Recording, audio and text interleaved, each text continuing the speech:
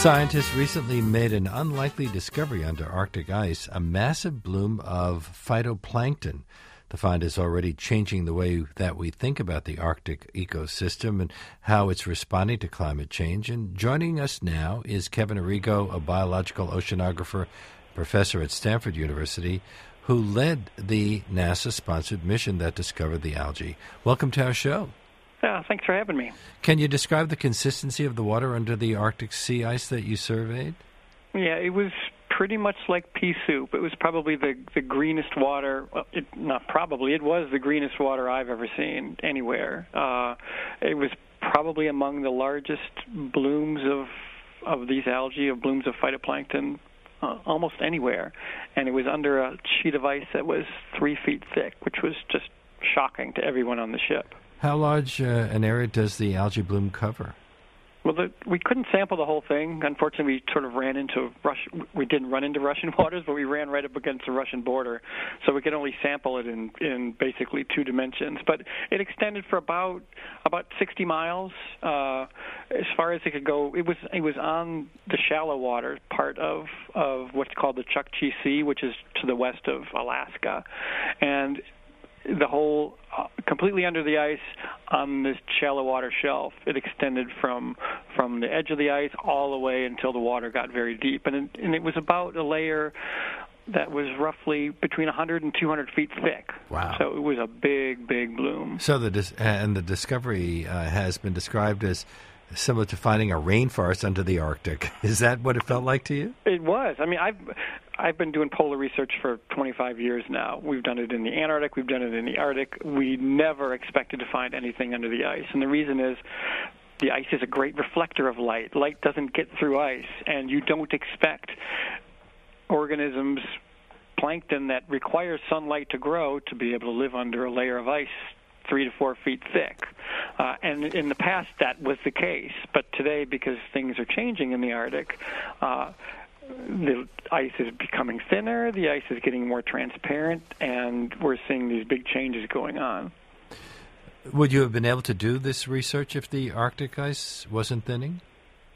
It would have been harder. Typically, we were on an icebreaker on one of the United States Coast Guard icebreaker, the Healy, which is a big ship, and it can crash through some pretty thick ice. But oftentimes, researchers shy away. You don't normally go into the ice unless you've got a good reason to go there.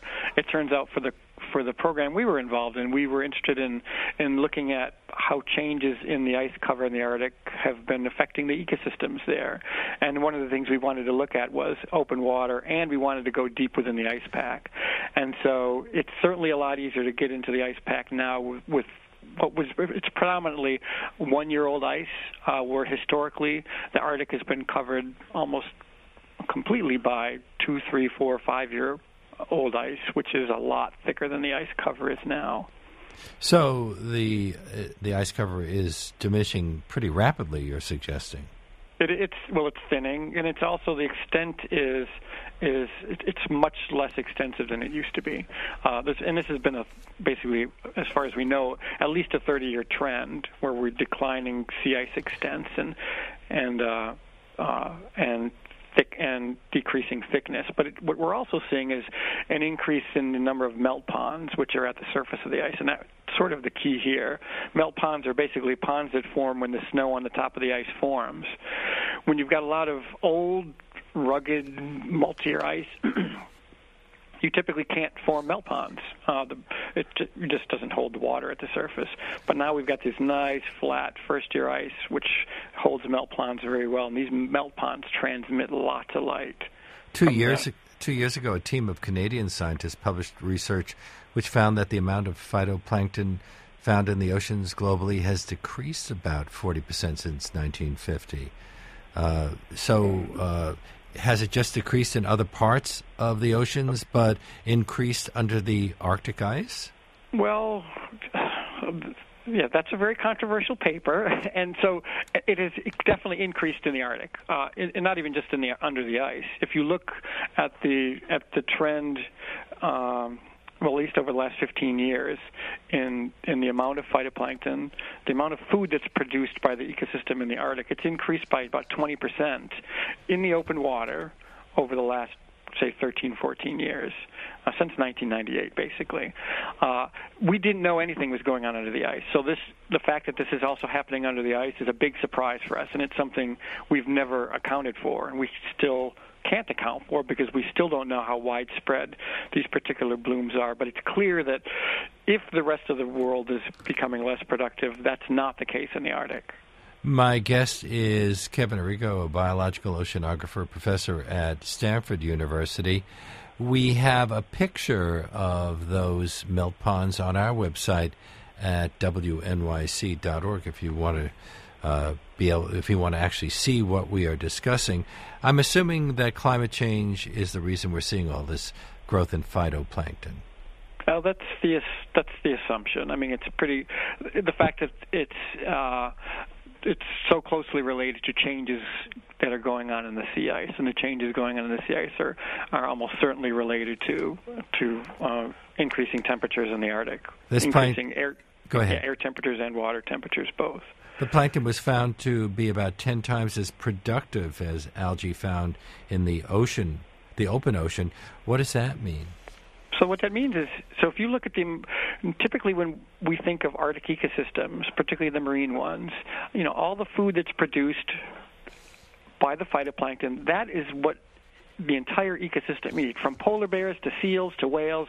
Everything in the Arctic ultimately eats something that eats the phytoplankton. So the phytoplankton are the basis of everything. So is that a good thing then?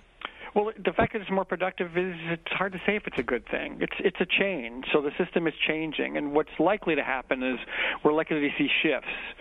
Things that had been doing well may become at a disadvantage, and things that weren't doing so well may be doing better. The fact is there is more food to go around for everybody now.